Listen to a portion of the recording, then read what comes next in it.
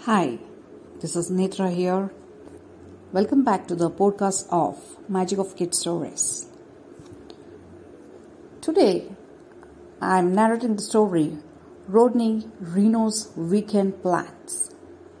Let's begin the story. Rodney Rhino was looking forward to the weekend. He could do what he loved best, play with his friends. Rodney called up Sammy Snake. "Let's take our bike and go for a ride," he said. "Sir, Rodney, I have got football practice today, the game tomorrow. And on Sunday, I have to go for the birthday party," said the Sammy. Disappointed, Rodney called up Gilbert Gator.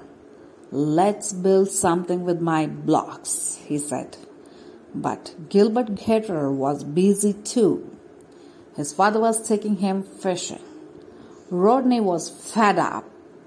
He went outside and lay down on the grass, staring grumpily at the clouds. Everyone had something to do. He heard a voice calling him and looked up to see his mother. His friends Louis Lion and had called.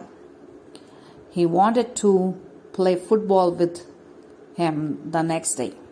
"It's going to be a good weekend after all," smiled Rodney. Well, this is the end of the story. Hope you enjoyed it. I'll come back with a new story. Till then, bye.